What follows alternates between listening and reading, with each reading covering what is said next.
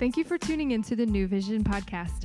Our prayer is that this talk builds your faith, brings clarity, and gives you hope. Enjoy the message.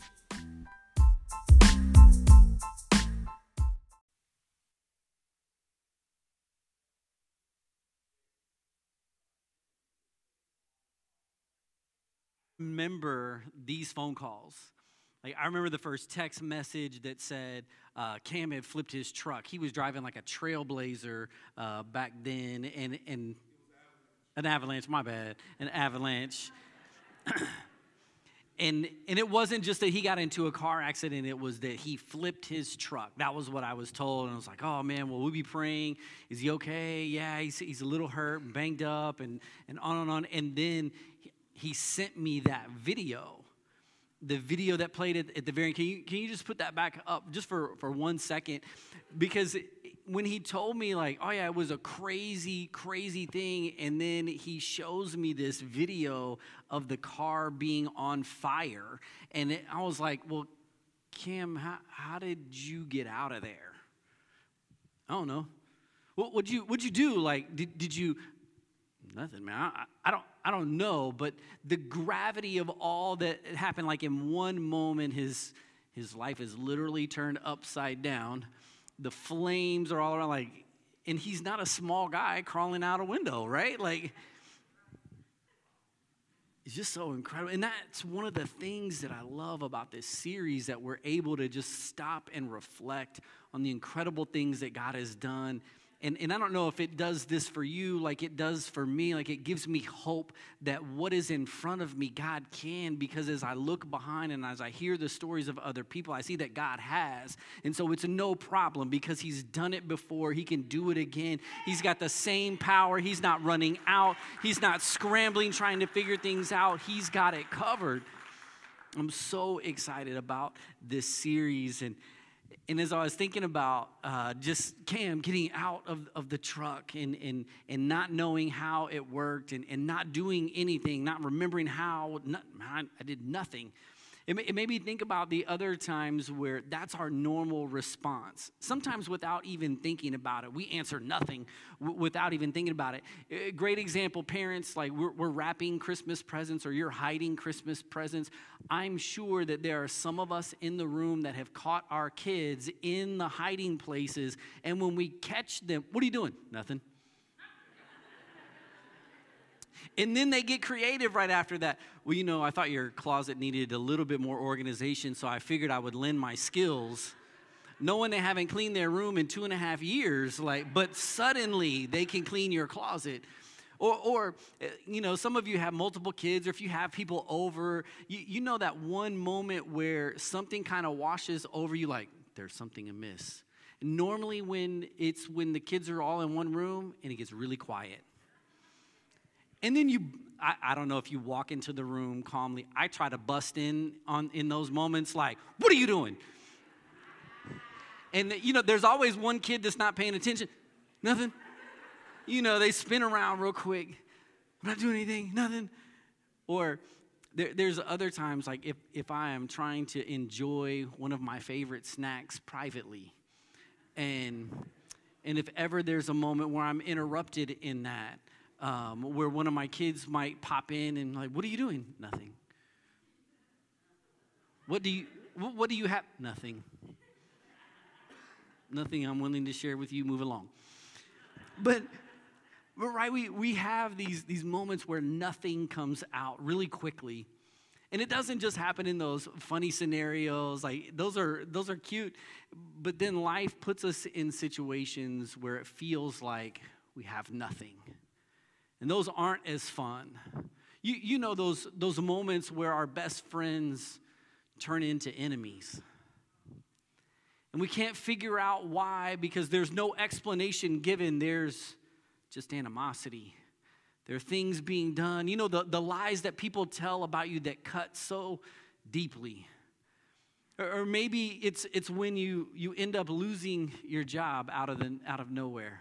You just had your review and people told you how great you are and what an asset you are to the company, and then a week later they let you go. Our spouse decides They don't love us anymore. They leave. They give reasons, but none of them seem to really allow us to be like, okay, I understand it. They leave and you feel like you're left with nothing. Tragedy hits your family. Deaths, expected and unexpected, seemingly have the weight to be able to crush you. Doctors' reports, diagnosis, a yearly checkup turns into, well, we found something. Relationships in families get stressed and stretched. Bills continue to come in. Like, there are so many different things that continue to mount up, and we keep trying, right? We try to keep going. We put our best face on. We try to put in our best work, and we keep giving and we keep doing, but we feel like oftentimes like there is nothing left. There's nothing left to give. There's no more strength, no more money, no more tears to cry. There's no more hope. And if you came in this morning feeling like you have nothing today, nothing to solve your problem, nothing to give God to do anything with today, I'm here to tell you that's all right, because he'll take your nothing. Let's pray together. Lord, we ask this morning that you would speak to our hearts, that you would use your word to speak to where we are right now. Father, I pray that you would anoint me to communicate your word to your people. Help me to do it clearly and confidently so that they can hear you more than they hear me. Lord, I pray that our ears and our hearts would be open to you today. Speak to us. In Jesus' name, amen. So turn your Bibles this morning with me to 2 Kings chapter 4. 2 Kings chapter 4. We're going to read this week one of my favorite stories. As I've been studying it more and more, I enjoy reading it more and more. In verse 1, it starts like this. One day, the widow of a member of the group of prophets came to Elisha and cried out, "My husband who served you is dead, and you know how he feared the Lord. But now a creditor has come, threatening to take my 2 sons as slaves." And we're going to stop here, because if we rush too far into this story too fast, we'll miss that this is a terrible story to start with. Like, this is December, and we're supposed to be happy and joyful, and that first verse is terrible. It's a horrible story that some of us feel like we can identify with. Look at what she's saying. Like, man, her family was in debt, and then her husband dies.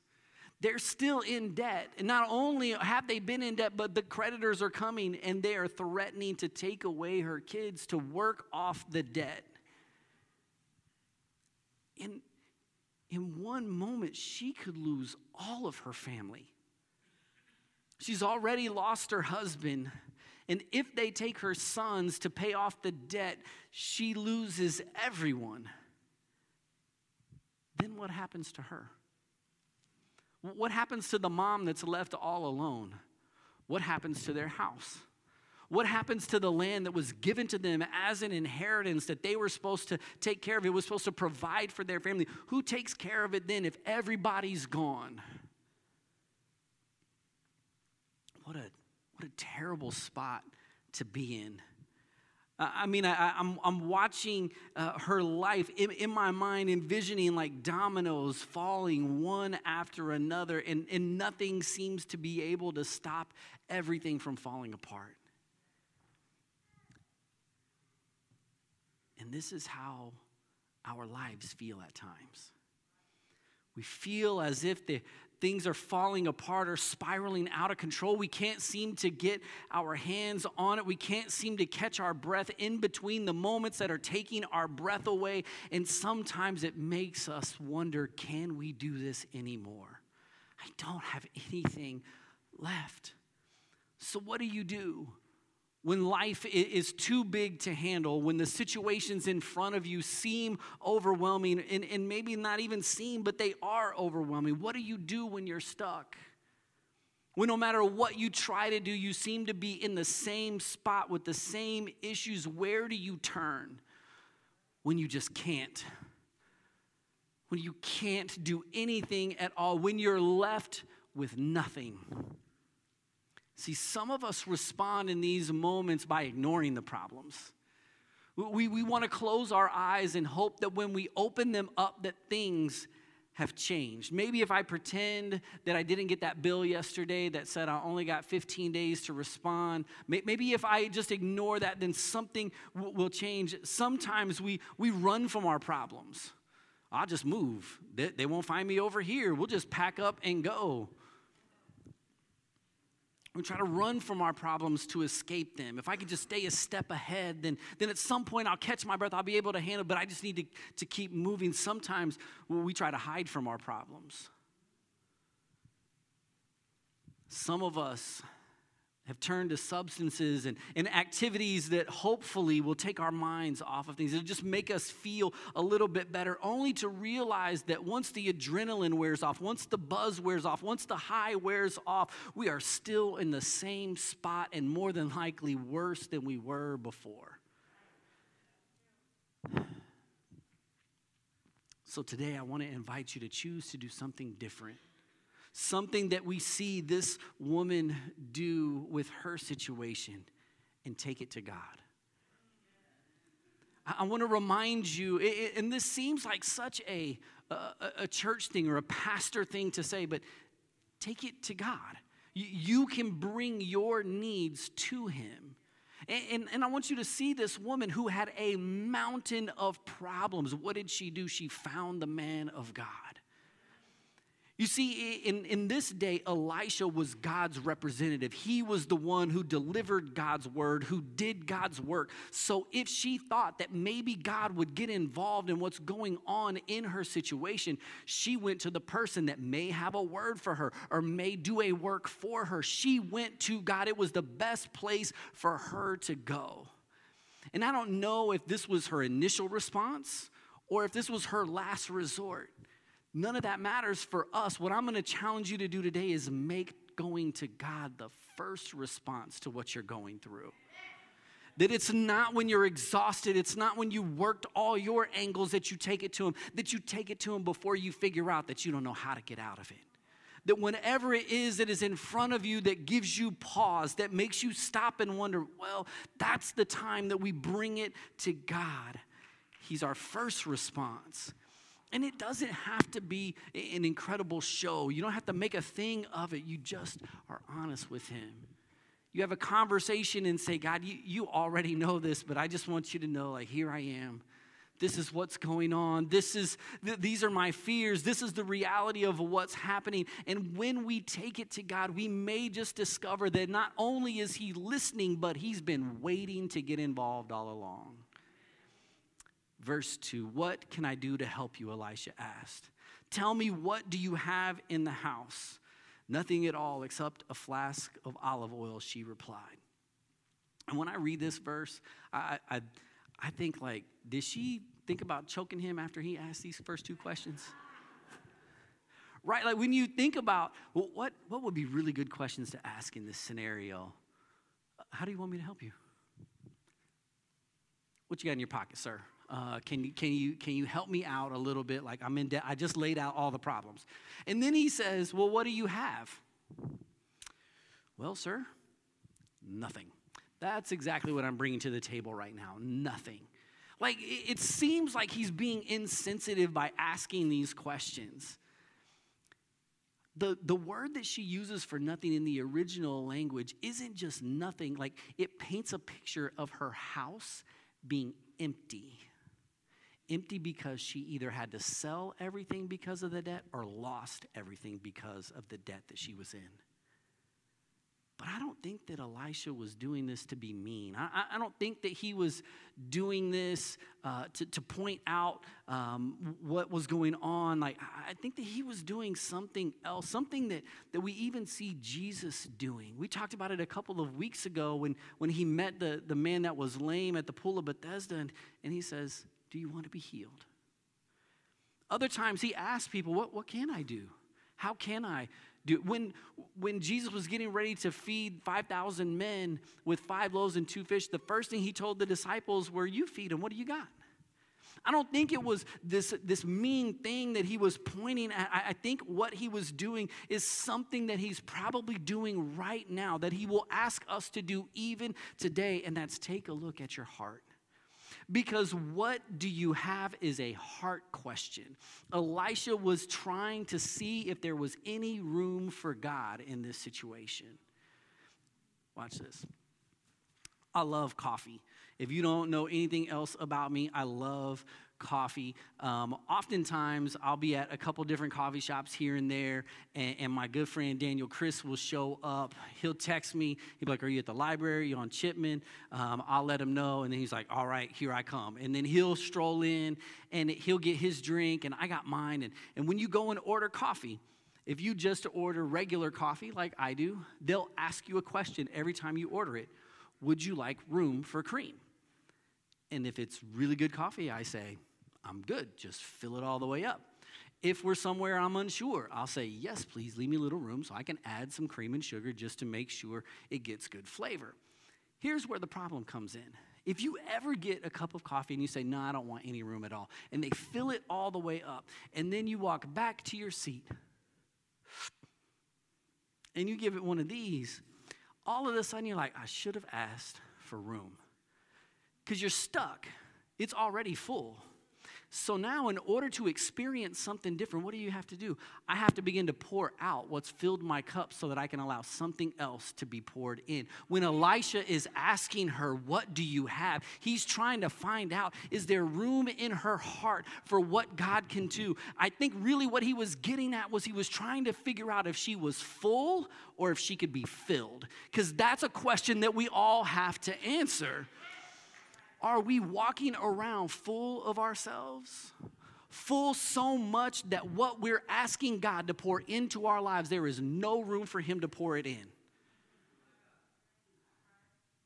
I mean, not that you do this, but maybe people that you know, when they're stuck, when they're struggling with things, when things are overwhelming them, maybe they just have already determined that they're going to work harder.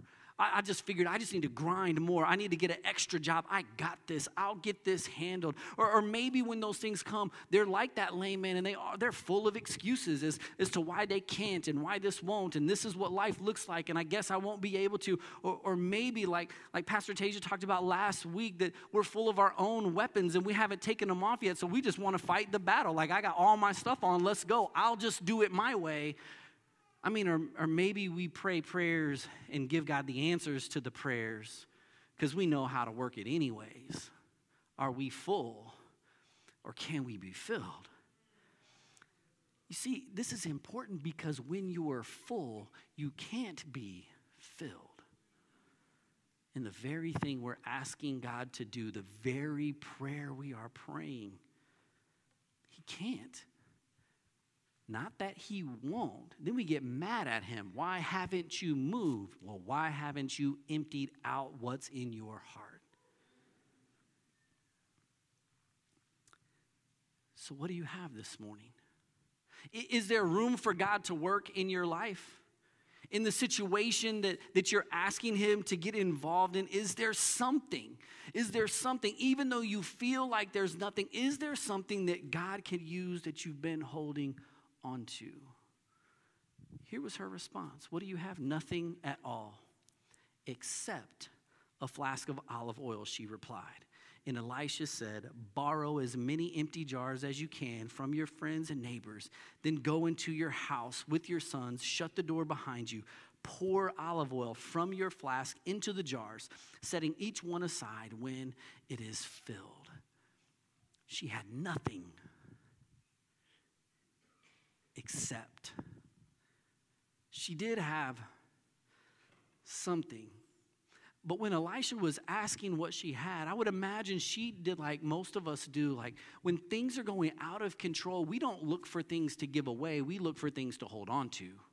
What can I control? What can I keep in this grasp? Because everything is falling through. How can I hold on to it? And sometimes we feel like that thing is so insignificant, God wouldn't want it anyway. So what do you got? Man, I got nothing. but our hands are full. We have an exception this morning. I would ask you to give God that exception, because what he does may start with giving him what we have, even if we think it's not enough to make a difference. Let me put it another way. Trust him with your nothing. Can I tell you this morning that God is waiting for some of us to release the grip that we have on what we have? Let go. Here's the thing. Sometimes we feel like God is asking us for more, but he's not asking us for more. He's asking us to trust him for more, because he is not limited by how much he has or we have, but how much we will let go of. Thank you for the soft clap. So she's like, okay, I think I can do this. As she begins to give her nothing, as Elisha is laying out the plan, I want you to notice what he does. He tells her to go and borrow from your friends and neighbors. She doesn't have anything. What he asked her to go and get is something that she didn't have in her home. She didn't have available to her. She needed to go borrow this. Now, some of us, this is where it would have broke down for us. I can't ask people to help me. I got an image to maintain. I can't, you know what? I want people in my business. I want them to know stuff like, Can you imagine for her how embarrassing it must have been to go to her friend's house and ask, so Elisha's here and he's crazy. He told me, he the one that sent me here today to your home. Do you have any jars, vessels, pitchers, anything that's empty that I could borrow? I'll bring them back. I promise. If she's like me and you, I probably would have thought, next door neighbor across the street, like that's really about it. That's all I'm going to. I think Elisha knew. I think he knew how tough it would be for her, that how she would feel in this moment, because he doesn't say to go to your friends and neighbors and get a couple. I think what he was doing was he was trying to keep her from settling. What did he say? Don't go and get just a few. Here's why this was keeping her from settling. And here's what I want you to hear today. He didn't want her situation and her experience right now to limit her experience with God. He didn't want the nothing that she had, the fact that she couldn't pull together all of these things. He didn't want her current circumstance to limit the experience that God wanted to give her. So he said, hey, when you go to borrow, don't borrow a few, get as many as you can. He was trying to show her that, see, our experiences and our expectations are tied together at times, and sometimes when we feel like we have nothing, our expectation of God is small. And he was like, in case you have a small expectation, I want you to know, go get as many as you can, and when you bring them in, just watch and see what happens. And so for some of you in the room, you may need to go to your friends and neighbors and borrow some of their faith for what's going on in your world. You may need to ask them. You may need to come and talk to Cam and say, Cam, tell me again. Tell me the story. How were you delivered? What did God do? How did he save you? Tell me about it again. I need some hope this morning. You may find someone else and listen to what God did for them so that you can believe again that God can do the impossible that's going on in your world. You may need to go and ask more people to pray about your situation. You may need to not ask a few, you may need to ask a few more. And they can pray for you. Here's always the concern, well, what about, they can pray about your need without knowing all of the details. Invite them in. Here's the thing, man, if we're going through this mess, and if we're brave enough to bring it to God, let's go all out for the solution that he lays in front of us. Let's not settle for some when we could have even more of what God has for us. And then he tells her, once you get all this stuff, go into the house, close the doors. Just you and your sons. Because sometimes we need to shut ourselves in with God. There are going to be moments where God wants to do something that is just for you. And he doesn't want any distractions. He doesn't want any outside voices. You may have to leave your phone off, not in another room, but off. You may have to put certain people a little bit further away. You may need to just shut yourself in with God. Because like he did with them, I love this part of the story because he had something that was just for them. He had other people involved, but then there was a moment where he had something just for them. And that tells me this, that if we will get alone with God, he wants you to know that he's not just going to give you provision, but his personal attention. So she did as she was told. Her sons kept bringing jars to her, and she filled one after another. Soon, every container was full to the brim. "Bring me another jar," she said to one of her sons. "There aren't any more," he told her. Then the olive oil stopped flowing. And when she told the man of God what happened, he said to her, "Now sell the olive oil and pay your debts, and you and your sons can live on what is left over."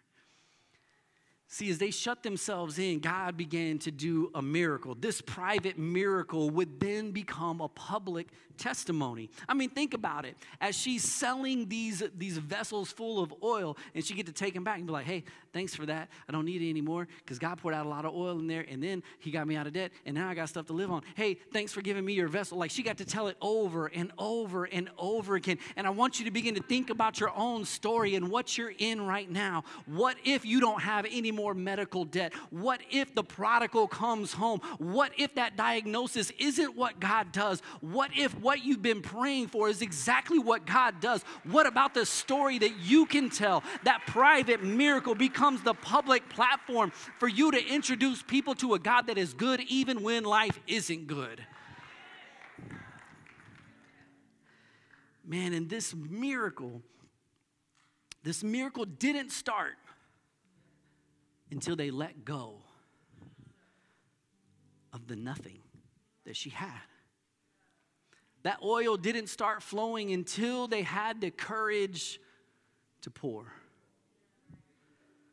Nothing changes until they trusted God with their nothing. But then they discovered not only did God have enough, but that there is more. Now, see, there's only a couple of you that made the face, but come on, there is more. See, because here's what we like to say, and I got this from my father-in-law, but soon it's just going to be mine because he's old. Don't tell him I said that. He's probably watching High Pop. God, the God that we serve, he isn't a just enough kind of God. He is an and then some kind of God. See, this is a God that can make manna fall from heaven. This is the kind of God that make water come out of rocks. This is the kind of God that can take a little boy's school lunch, 5 loaves, 2 fish, and feed probably between 10 and 20,000 people until they were full, and then give you leftovers to eat the next day just to remind you tomorrow, I got what you need. He never runs out. What he has for you is not deteriorated. It's not going down. As they poured that little flask of oil out, it kept filling up and filling up and filling up. Why? Because the God that was pouring into the oil, he never runs out. He always has more than enough. There is more for you this morning. See, they may have had a small flask of oil, but they had a big God who kept pouring into it as they trusted him with it. And then her story begins to change. At first, when we first read the first verse, what defined her? The amount of debt that she had. But by the end of the story, it wasn't the amount of debt, but the amount of oil that God poured out that would define her life. Because not only was there enough oil to pay off the debt, there was enough oil to live off of. And catch this morning, God didn't just provide help. He provided hope and a future. Let me put it this way. What God did in that moment took a mom and made her into a merchant. what if he could do that for you? What if the problem that you are facing, the problem of not having enough is what she was facing? It wasn't that she didn't have enough oil, she didn't have enough money. God provided in such a way that problem turned into purpose for her. What if your problem turns into purpose? What if your problem and your problem and your problem and your problem and your problem? What if what you are worried about, fretting over, praying about, what if God says, if you would just let go, if you would just trust me, I got purpose behind this problem. If you will trust me, there is more. Oh, man.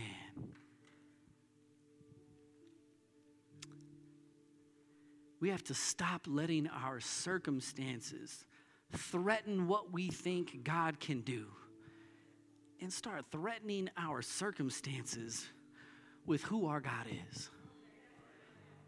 He's came through too many times. He's shown up more than enough. We need to stop being so afraid and figure out a way to let go and be full of faith. Because there is more. His oil doesn't run out while there is a jar to fill. There is more. He has more than you need this morning. And so maybe you didn't come in here with a jar. Maybe you came in here with a problem. Maybe you came in here with a physical need. The God that I serve, that isn't an in-some God, that always has more. I believe this, that as you respond to what he is asking you to do this morning, as you respond to what his voice is speaking to you right now, I believe this, that you may come down here asking for physical healing. And tomorrow you discover that God made a way, and you hadn't even begun to pray about that yet. That God can show up and give you favor at work and restore your marriage because he's got more than enough. He can open up a door for you. He can repair relationships with your son and your daughter and heal your body at the same time. He may be able to put your body back together and take the pieces of your heart and mend them this morning. He has more than enough power, more than enough oil. If we will bring him empty jars this morning, he will fill them to the brim.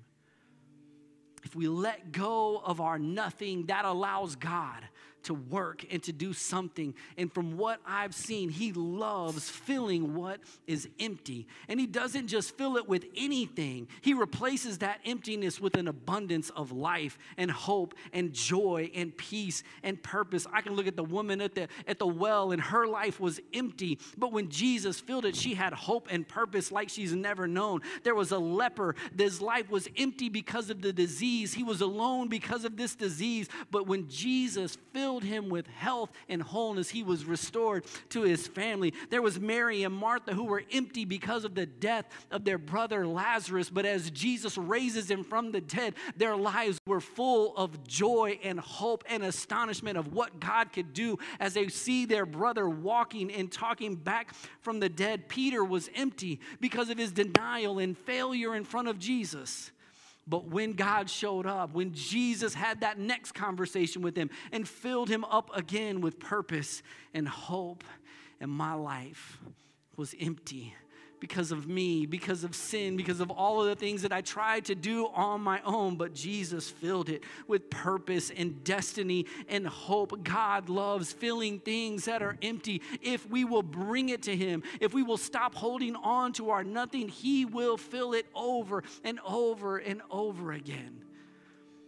So bring him what you have this morning. You can bring him those needs that are weighing you down, those burdens, those cares. Because he doesn't just want to meet the need. He also wants to mend the person with the need. You see, this story is even more significant when we look back and realize that this woman was always looked over. As a widow, there weren't many people to take care of her. She was along the fringes. Maybe she would fall through the cracks, and maybe no one would care about her story. But God did. This morning you may have came in wondering, does God care?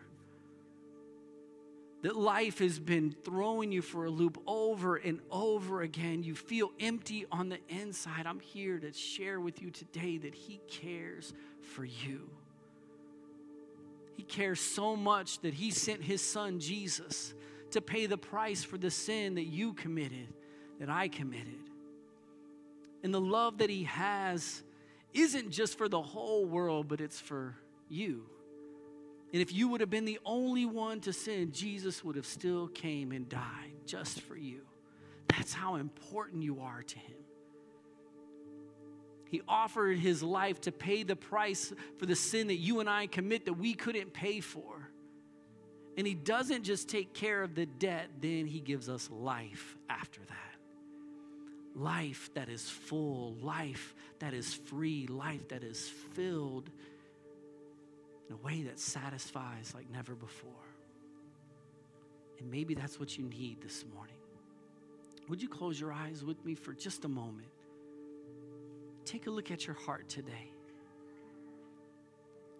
If you're here today and you would say, PK, I need to give my life to Jesus. I need Him.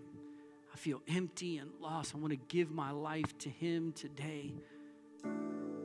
If that's you this morning, would you just raise your hand and make eye contact with me and say, PK, that's me. Would you pray with me? Yeah, I see that hand. Who else? I see that hand. Who else? Is there anybody else? Yeah. Would everyone stand with me as we move towards our response time?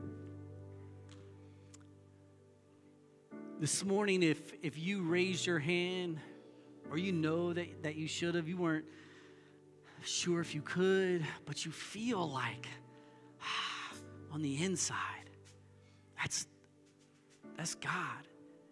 He wants to bring change, but He's not going to force His way in. He's calling your name, wanting to fill the empty places of who you are with Him. So I'm just going to invite you, if you raised your hand this morning and said, Pastor Kevin, that's me. I need to connect with Jesus again. I need to give my life to Him. I want you to step out from where you are and move down to the front. Come to the altar. We're going to pray together. If that was you, we're going to wait a couple of minutes. There are a few people that raised their hand. If that's you this morning, make your way to the front. Be brave. Be brave. Join me right here.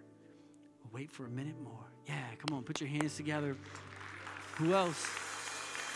Who else? Yeah.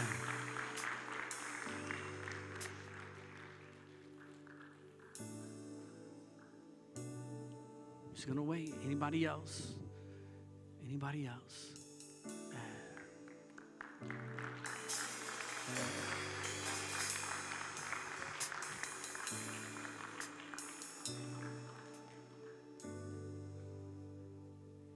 I'll wait for a minute longer. Andrew, would you come and pray with him?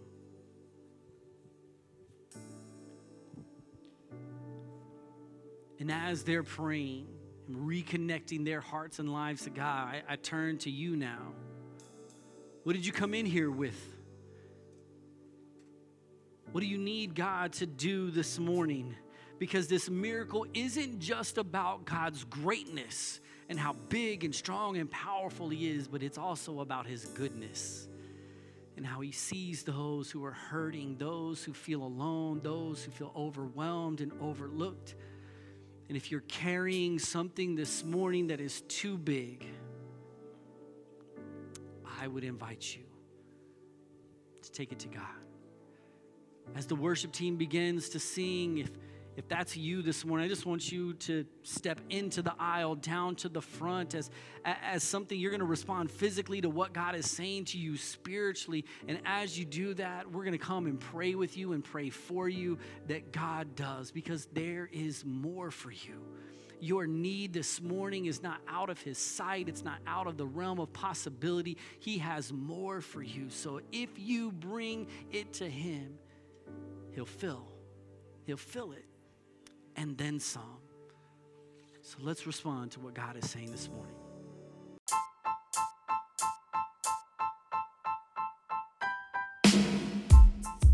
Our prayer is that this message impacted you. We would love to hear your story and have you partner with us financially as we work to spread the life-changing story of Jesus. You can do this at newvisiongrandview.com.